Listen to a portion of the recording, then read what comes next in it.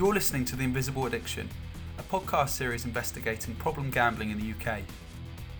In this episode, I speak with Matt Gaskell, clinical lead and consultant psychologist for the NHS Northern Gambling Service.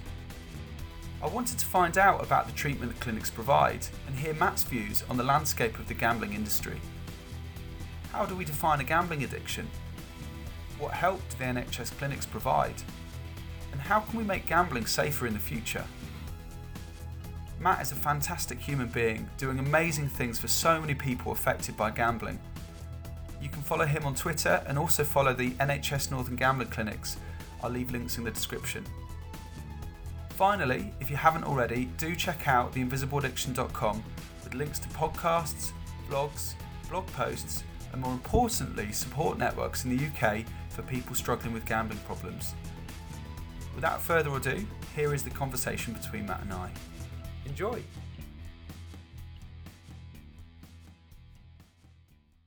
Hi Matt, how are you doing? Thanks for joining us for today's interview. Yeah, it's a complete pleasure. I really enjoy engaging with people with lived experience. They take their time to engage with me, and it's a privilege to give a little bit back. It's very kind of you to give up your time for today, and so I suppose really I just wanted to kind of pick your brains about gambling, about your experience, about what you do, perhaps some thoughts on where we can go in the future with things. So I suppose a good place to start would be, just maybe talking a little bit about your background and experience. Maybe you could just, for a minute or two, just tell the listeners, about what you do, really. So I lead the NHS Northern Gambling Service. So we have three actual treatment centres, recovery centres in Manchester, Leeds and Sunderland. But they're regional services, regional sites. So we understand not everybody can travel and get to there. So we also do some outreach and we provide remote consultation as well. It's important to say that as well as dealing with the individual gambler who may be struggling, we also provide a separate service to affected family members or partners, people who are just struggling with somebody else's addiction. And we tend to work with the more, in terms of the gamblers, we tend to deal with people who've got more significant problems. So we are dealing with, if you think about a continuum of harm, we're dealing with people who would be categorized as having, if you like your labels, people who've got gambling disorder, quite significant gambling disorder. And, not always, but often they come with co-occurring difficulties. So that's where we specialize. Right. Thank you. Yeah.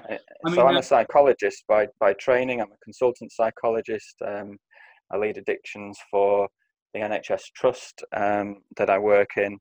I've been in addictions for a long time now. It's my sort of passion, and I'm fascinated by it, and I love working with the population as well. I really do. And I'm really keen to do my little bit and try and make a difference, but also to advocate for wider change as well, to support and protect our communities. Fantastic. There's a lot of questions that have sprung up in my mind there. So I suppose as I'm trying to get this as much as an essay that I would write at university, where the introduction would always start with a definition. Could you, in the best possible way, could you define what a problem gambler is? Or you mentioned about the people that you see that are most at risk. Can we define a gambling addiction or problem gambling? There isn't one agreed definition, but we could talk about some things that would be common in any way of thinking about it. So we're obviously dealing with the behaviour. This is something that people do. We're not frogs that stick our tongues out automatically when a fly swats past. So we're dealing with a reward-seeking behaviour, which is excessive. That there's a sense of a loss of control, and where harm ensues. So it's a repeated behavior where there's a loss of control, where it has negative consequences. Usually those negative consequences are stacking up as time goes on. And the perplexing thing for us is that the behavior continues despite those negative consequences. And that's the thing that's fascinating, isn't it, for everybody? Why did I continue this behavior when it was, it's really starting to harm my life? And others looking in can be perplexed by it.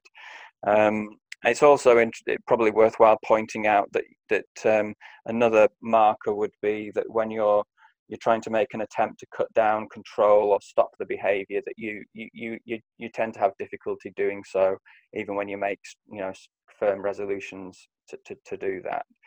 So those are some of the things that I would consider in a definition. I'm not great on some of the labels and the language that's used in this area. We've got to be super mindful not to stigmatize and blame individuals. So yeah, we struggle with the language, I think, that we use, and there's different opinions on that. But yeah, I would say that I think there's a couple of other things I would mention too, that gambling harm is on a continuum. So yes, we often talk about this term addiction, which is folks who are at the higher end of the scale. 85% of the gambling harm that occurs underneath those labels of addiction or problem gambler. So the volume of people who sit under there vastly outweigh the numbers at the very top end of the scale. But interestingly, everybody's worried about prevalence and the numbers. There was a recent YouGov survey just a couple of weeks ago, which revealed that there's 1.4 million people with gambling disorder in this country, and you compare that to 580,000 people with alcohol dependence, for example.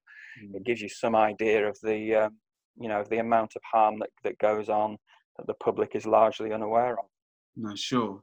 I mean, I saw recently that. Sorry, if anyone's listening, there's a drill in the background, and it's highly distracting. I hope this is not coming out on the recording, but I shall try and gather my thoughts. But yeah, I mean,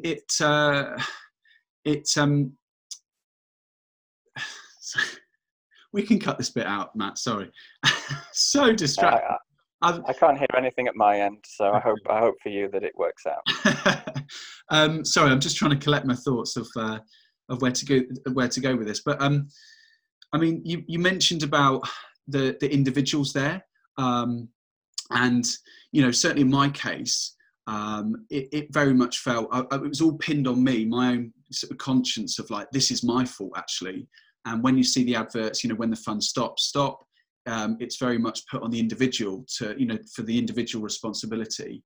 Interestingly, I had a conversation with a trained hypnotherapist, and we spoke about getting to the root of the problem. And one of his mantras, or one thing that he would say to people, would be that he said, "It's not your fault." And that, I think, for me, that was very powerful. So, I mean, what can be done, I suppose, to change this this perception? Because I think ultimately what I'm trying to do on this channel and this podcast and blog is just trying to kind of raise awareness, but also to take the stigma away from gambling, because it can very much be. I remember in the community, for example, my mum, I'm not blaming my mum, but anyone that would be known as a gambler was like known to be quite perhaps connotations of someone who is maybe a weak person, and it was connotations of, I don't know, it just wasn't very nice. So so what do you think can be done to change this opinion? The first thing to do, which it's great to hear that you've got to this point. The first thing is to identify that individualizing this is really harmful. So putting the burden of blame and onto the individual is just wholly wrong, inaccurate. It's an untruth, and it needs to be challenged wherever you can do it. And we've all got to be careful about this. Individuals who, take that that blame on, they lose their self-respect, they can start to loathe themselves. It can be really risky in terms of making them feel suicidal and add to the burden of the problems that they're having. It removes very, very cleverly this idea of responsible gambling and focusing on faulty individuals.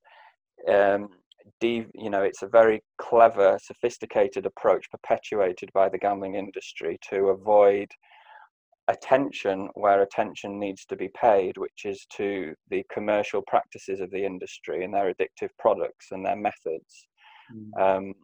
It's all part of a carefully constructed approach by big industries that we used to have, and we still have, with tobacco and alcohol and others.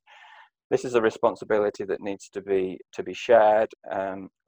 When you're formulating and trying to understand gambling, you can't do it without a focus on the commercial environment that the behavior exists within. It's just not possible. So, professionals have to be very careful too. Psychiatrists, psychologists, we're trained to focus on individuals. We're trained to sort of, listen and get into the minds of individuals and find clues and try and understand the behavior. But, to understand this behavior, you have to broaden this out to the commercial environment and understand how that operates, and how, we are in an era now where the gambling industry has expanded exponentially since the Gambling Act. We're in an era of technology and the shift from land-based to technology and the ease of access and availability. We're in an environment of very light touch regulation. We're in an era of mass normalization. The advertising is everywhere. It's online. The way that it works these days, that people are targeted, young people particularly, which is a huge change from when I was young. When I was young, gambling was done seemingly behind closed doors. You just couldn't even see into the venues. There were frosted windows at bookmakers and so on. And mostly gambling was what I'd consider a discontinuous activity, where you might bet on a couple of horses on a Saturday afternoon, but you weren't continually preoccupied and focused and frequently betting and gambling like you are with today's casino games and with the amount of sort of horse and dog racing and virtual racing that goes on. So what I would say is first of all, we've got to recognize the wider determinants of harm.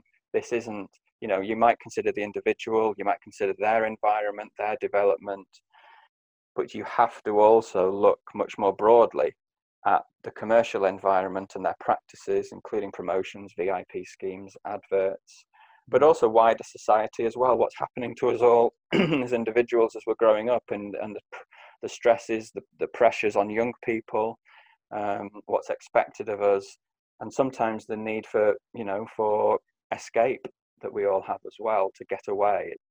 I'm not talking just about what people might consider mental health problems. I'm just talking generally about society, the way it's constructed, the fragmentation of our society, and how we tend to be drawn to some of these other behaviors to just get away from life sometimes. Yeah, sure. I mean, I appreciate gambling can be that you can get into that bubble of wanting to get away. And again, after the conversation that I had with the hypnotherapist Yoni, he sort of said, well, maybe subliminally there was something there that that I was trying to get away from. Yeah. I mean, I agree that nobody grows up wanting to have a gambling problem. It comes back to that. I haven't met a single person that thought, this is exactly where I wanted to end up. This has been my goal. So something has happened along the way. It's usually a very gradual, insidious process. People don't, necessarily start gambling and then it's 100 miles an hour all day on the first day. It tends to be a process that people don't even recognize how far they've got into it, and don't recognize the depths of the difficulties that are arising, and until it's quite late.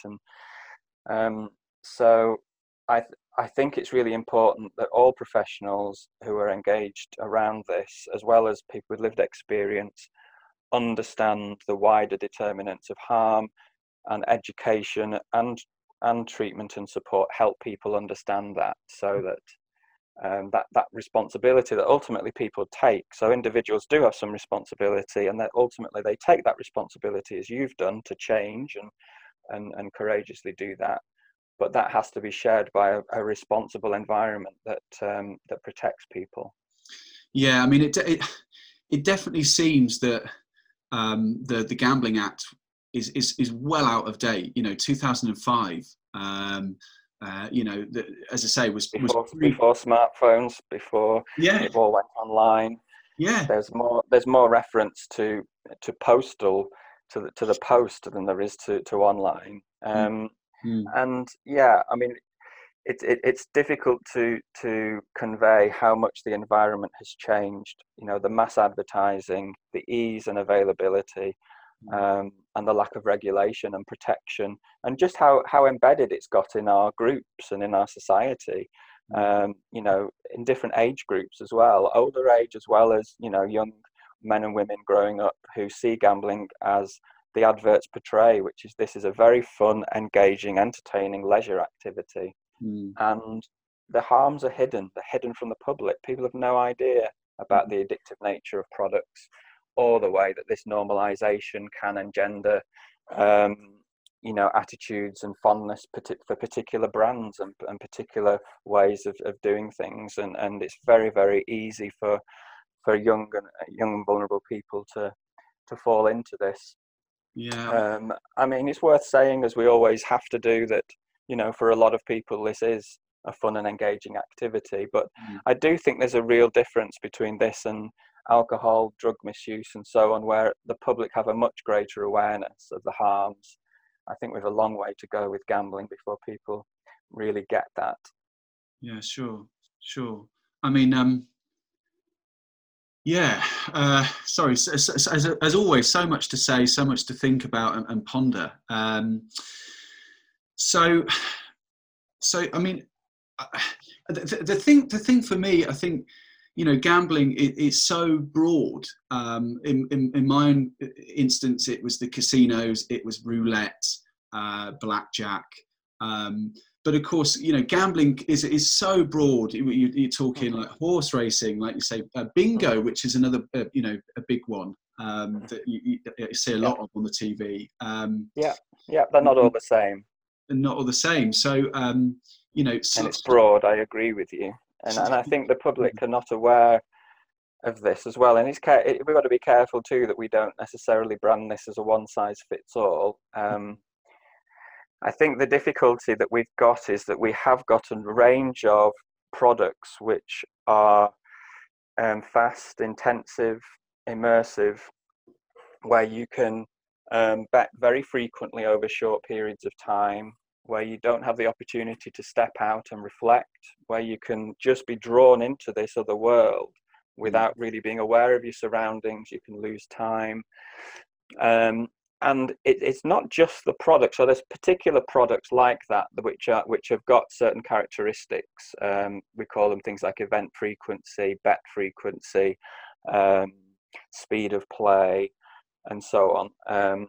But also where you yourself create an environment where you can be betting on multiple things and remain gambling for a prolonged period of time. So you could have multiple accounts open on where you're looking at, you've got different things on the go, different games on the go.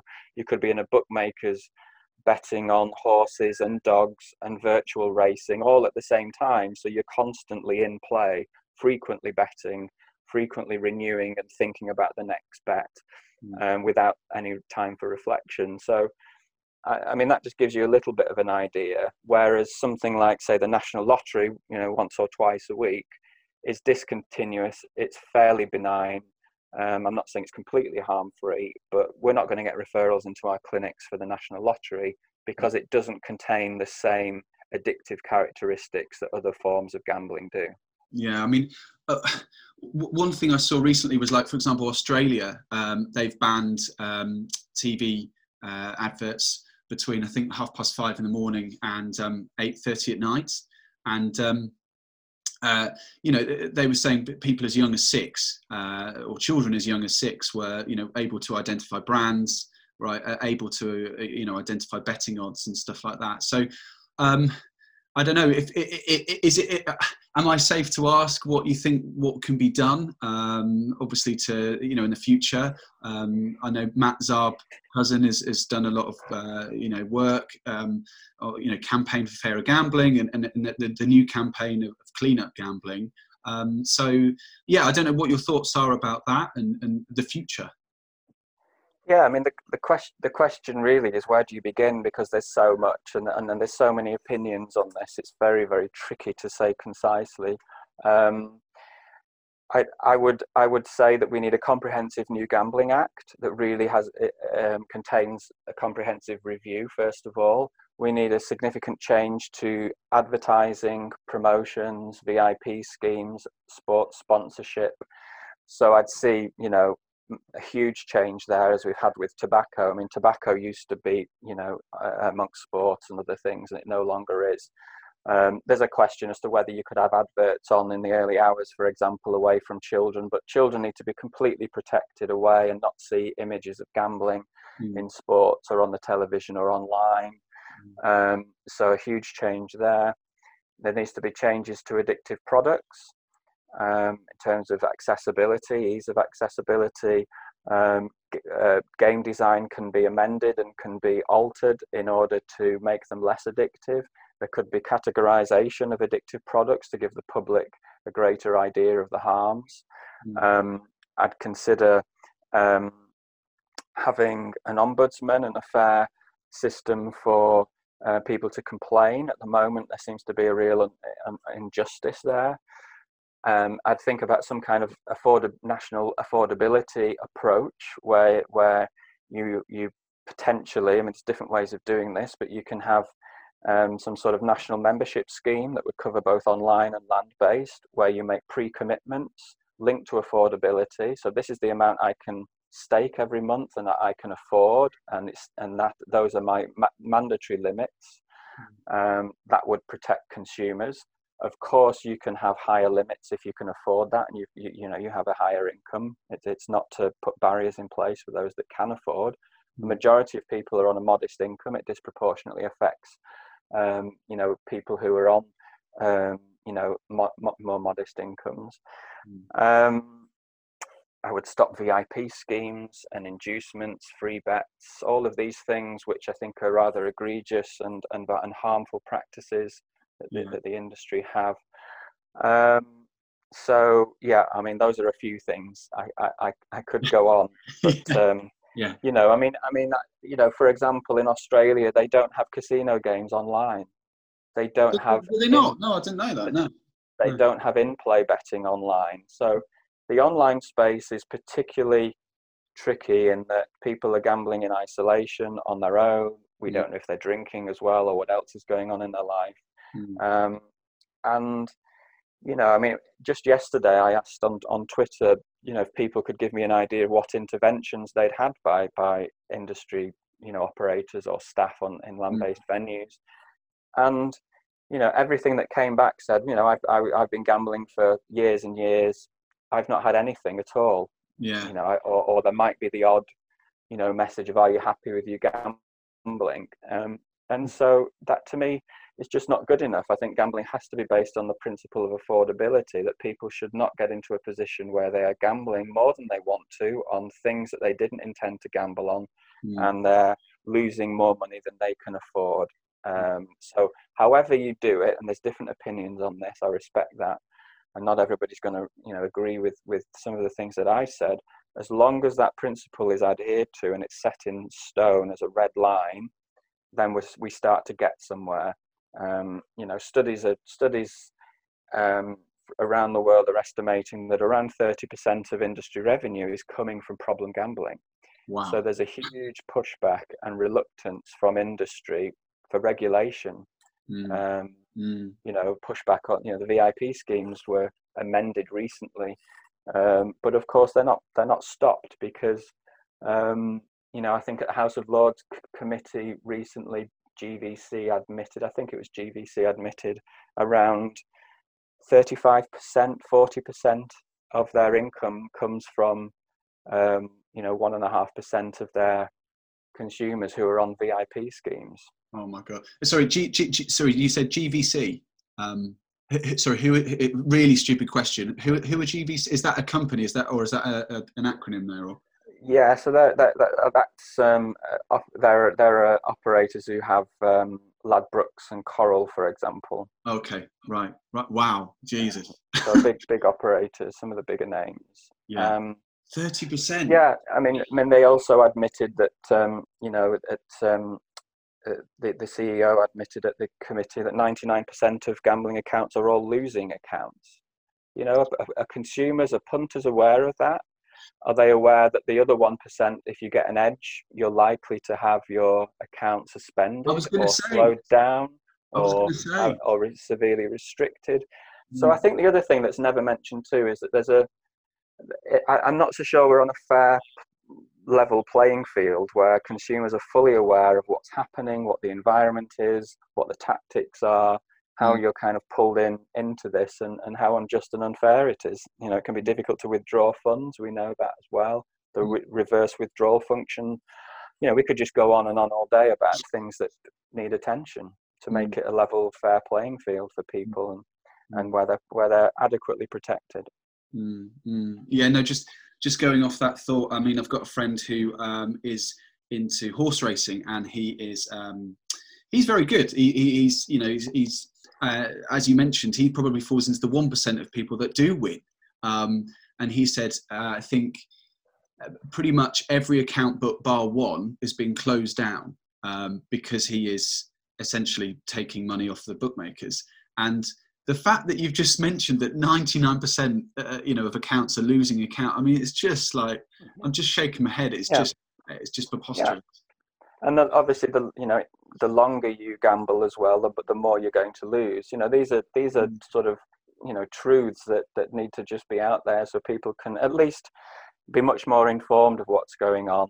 But at the same time, the casual punter, the casual bettor, that's all okay. We don't want to be restricting that too much. But, just as we're doing with COVID at the moment, for example, we might think that only a small percentage of the population are going to be severely harmed by COVID, but we're doing everything we can to protect them, aren't we? We're all in it. It's worth the effort to apply what we call the precautionary principle, where we move this to protect, the group of people who are going to be harmed by this harmful commodity and environment, whilst appreciating that, a greater number of people are going to be able to casually bet and enjoy that. But we just need to shift it and get the right balance. We're way off, Alex, at the moment. No, of course, Matt. Well, are you okay for maybe one more question? Yeah.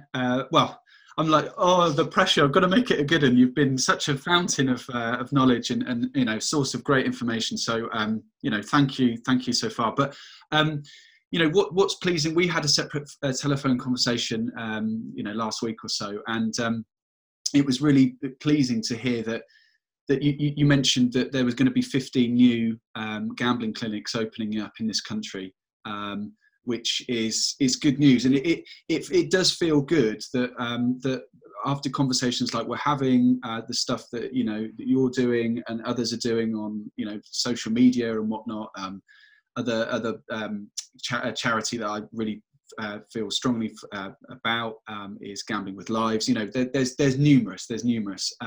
That's very close to my heart, given a suicide in the local community or two. So there's an emotional interest in this, and social, political, whatever. So it feels good that stuff is being done. And you mentioned that people are listening, because in the government and whatnot. So, I mean, I don't know what your thoughts are on about that. How can I frame a question? I don't think it is a question. I think it's just a point to make. But I think it's just good to know that we're having these conversations and hopefully driving change. I think that's the ultimate goal. It's really important that people come together on this issue across the country. So whether it's lived experience, I mean, the lived experience voice is really coming on more and more, and it's absolutely fantastic. So I've tried to embrace this ever since we started designing the clinics. We've involved lived experience. We continue to do so. That voice is so important for change, because they're lived testimonies of just incredible harm and trauma that people have been through, and the courage that it's taken them to rebuild their lives. Clinicians as well, that very few clinicians speak out about this, hardly any. We need to do more. There need to be more people speaking out. Matt, is that because of the they feel danger to maybe loss of job, or is it because it's political, do you think? It's difficult to say. It's not really my place to speak on behalf of other people, but we ought to be aware that how the industry have been able to get to the point where they're sort of directing a lot of things that maybe they ought not to have a place at the table with. So research being one. So why should the majority of research in the UK be funded by the gambling industry, where that research has such a narrow focus, where vested interests will never be questioned? It continues the status quo. Education, you sort of think, well, great, we've got this education, but should we have, gambling industry funded education? Would we have the tobacco industry funding, going into our schools and talking to our children? Or would that feel better if it was independent and it was free of any any conflicts of interest there? So yeah, I mean, there's always the possibility that what's happening is it buys silence. Industry funding buys silence, and it takes attention away, whether that's through the education. And I don't know. I've not been to these education sessions, but there's the danger that some of the education sessions could have a narrower focus, so that it doesn't bite the hand that feeds. Research as well, very problematic, very difficult to get independent funding, but the industry is dictating. And so I think, my own point of view is that this environment would be much better if there was a funding position where there was a mandatory levy or a taxation system through government where the industry were taxed, and it was a hypothecated tax. And either direction of that funding, that money goes through the government out into an independent council for research, education, treatment, prevention, public health as well. It's all independent. I think that would help everybody if that was the case. But to go back to your point, yes, there are people in government who are listening, and that's great. There's been a recent House of Lords committee that they're writing their reports. There's the APPG. They're busy writing their next report as well. They have influence. But we also need to be aware that the industry are very sophisticated, very powerful. They lobby very heavily, and they're in the corridors of power as well, and very influential. So we all need to come together. Often there's differences of opinion in this area, and people can get split, but which is unfortunate, but we all need to come together who want to advocate for change and take on those vested interests. That's fantastic. I feel if I could just squeeze one more question out of you, because I feel it seems foolish of me to not actually ask you about the NHS clinics and what you do in them and the support that you give and that you offer. Mm-hmm. So you're right. We're in the next 2 to 3 years, the NHS is expanding its reach across the country, so to every major region in the country. So the 3 that we've got in North are really the first phase of that expansion. We've got good coverage in London and around the southeast with the national clinic there. So that's going to expand, and we need to look at how it fits into the wider infrastructure and make that a lot clearer for everybody. Where the NHS sits, where the third sector sits, where rehab sits, where education sits, and how we all collaborate and work together. So in terms of what we do, it's difficult to say concisely, but so we're all behaviour change specialists. We're all professionals, psychologists, therapists, and so on. And we not all gamblers are not the same, so it's important that they get have an opportunity to have a thorough conversation where we understand their gambling and the context and the development of it. We understand where they want to get to, and we collaborate on that together. We're equal partners. It's important that we look to develop their motivation and their confidence that they can do it.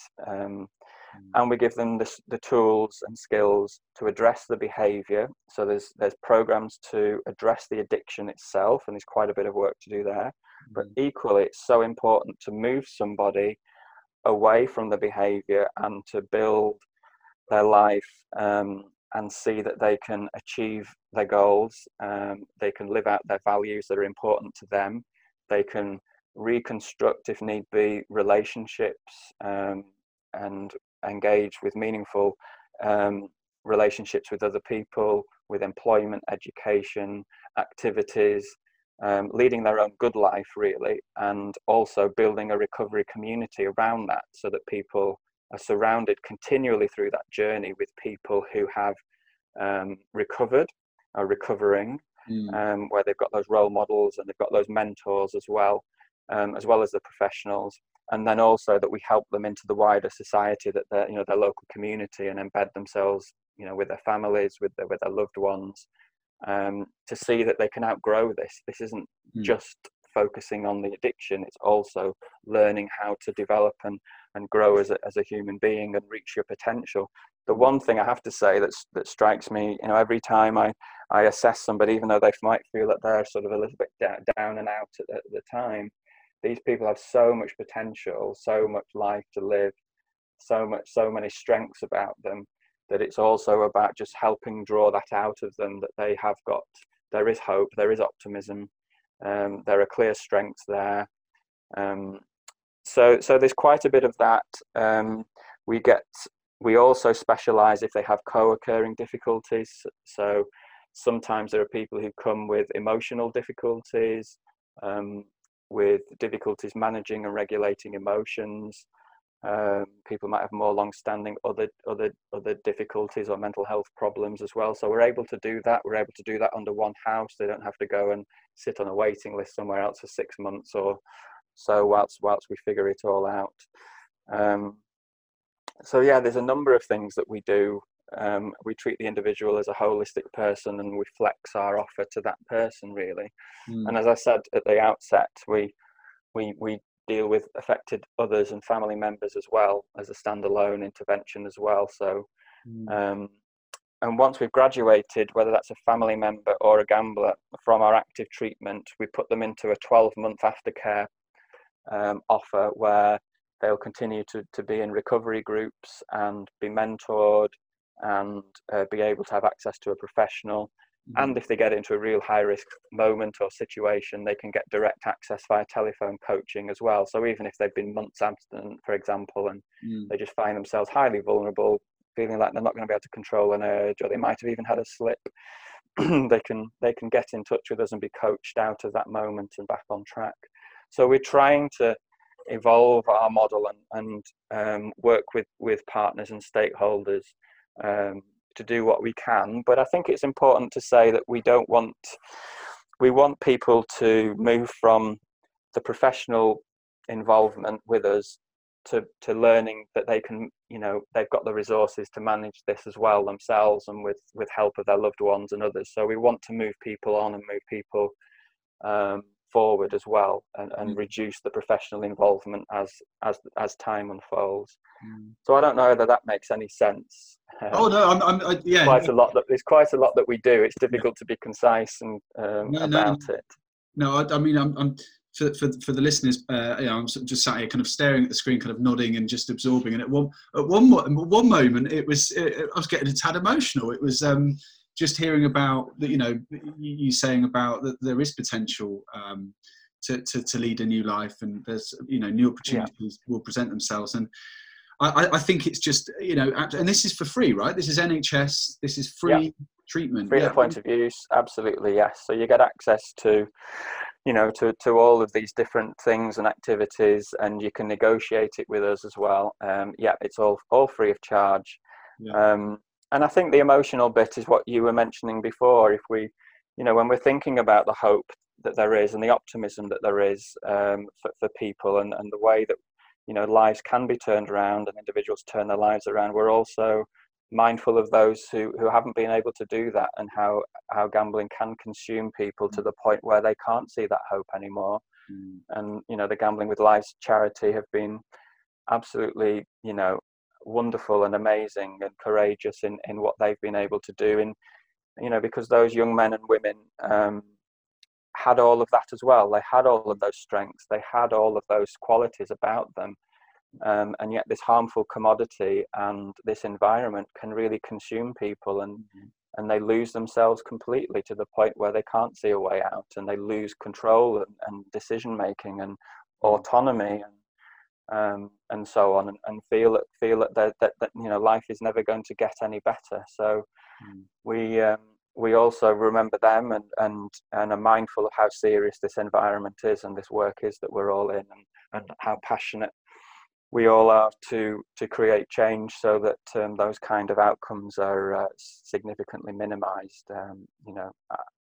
Arising out of these awful tragedies, hopefully, is the greatest respect we can pay to those families is to be 100% passionate about change and making sure that these kind of things don't happen to other families.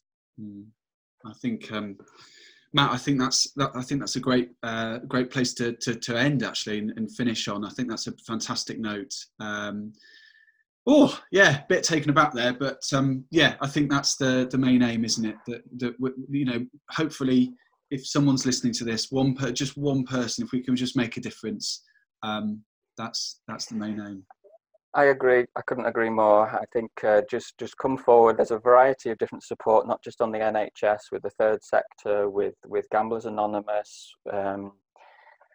And the important thing is to come forward and just have informal conversations. It's not some sort of weird, mysterious place with people with lab coats who are going to look down on you. You'll meet a human being who will listen, will understand, will not shame you, will not judge you, and will help you move your life forward. And we can be really optimistic if they can come forward that we can do that. The outcomes are pretty good. It's taking that first step that's the all important bit. You may remember, it's just acknowledging that there's a problem, talking to a loved one about it, admitting that there's something, and the relief that you get from doing that and from engaging with loved ones or with a professional is the first most important step. Absolutely. So we hope if we reach one person with this, that would be worthwhile, Alex. It's time well spent between us. No, nice one, Matt. That's a nice one. Is there anything at all? I mean, I feel like I could probably sit here for another couple of hours and speak to you. But is there anything at all that you would like to mention that you've not talked about, or is there anything else that you want to speak about just before we go? Or have I run you out of all your your energy? Yeah. Oh no, definitely not. This is a subject you could keep me talking about all day, but no, I just thank you for reaching out, and it's been a pleasure to talk to you. I'm sure there's a lot more we could talk about, and maybe one day we'll get a chance to do that and come back for some more. So the door's always open. Who knows? That's absolutely fantastic. I would absolutely love that. So thanks once again, Matt, and I'll speak to you soon. My pleasure.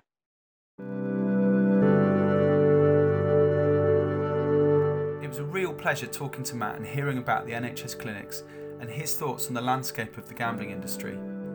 Thanks once again to him for talking so openly and sharing his knowledge and insight. As always, plenty of takeaways from the conversation. The fantastic treatment the NHS clinics provide, not only to the problem gambler, but also to affected family members. How he sees a huge amount of potential in people with a gambling disorder, and how there is hope that you can beat this addiction and turn your life around for the better. His thoughts on the normalisation of gambling to young people, for example, removing gambling sports sponsorships similar to the removal of tobacco sponsorships. And not forgetting all the people that have lost their lives to gambling addiction, and especially supporting the fantastic work of Gambling with Lives, a charity set up by bereaved families and friends of loved ones who've taken their own lives from gambling-related suicide. So far in the series, we've heard from former gamblers, Darren and George, and their experiences. We've heard from Katie at GamStop and how to put controls in place to stop gambling. And now we've just spoken to Matt to find out about the NHS treatment available in this country. But it would be great to hear from an industry insider, to hear their point of view on problem gambling. Let's find out in the next episode of the Invisible Addiction podcast when I speak to Richard Flint, the former CEO of Sky Bet.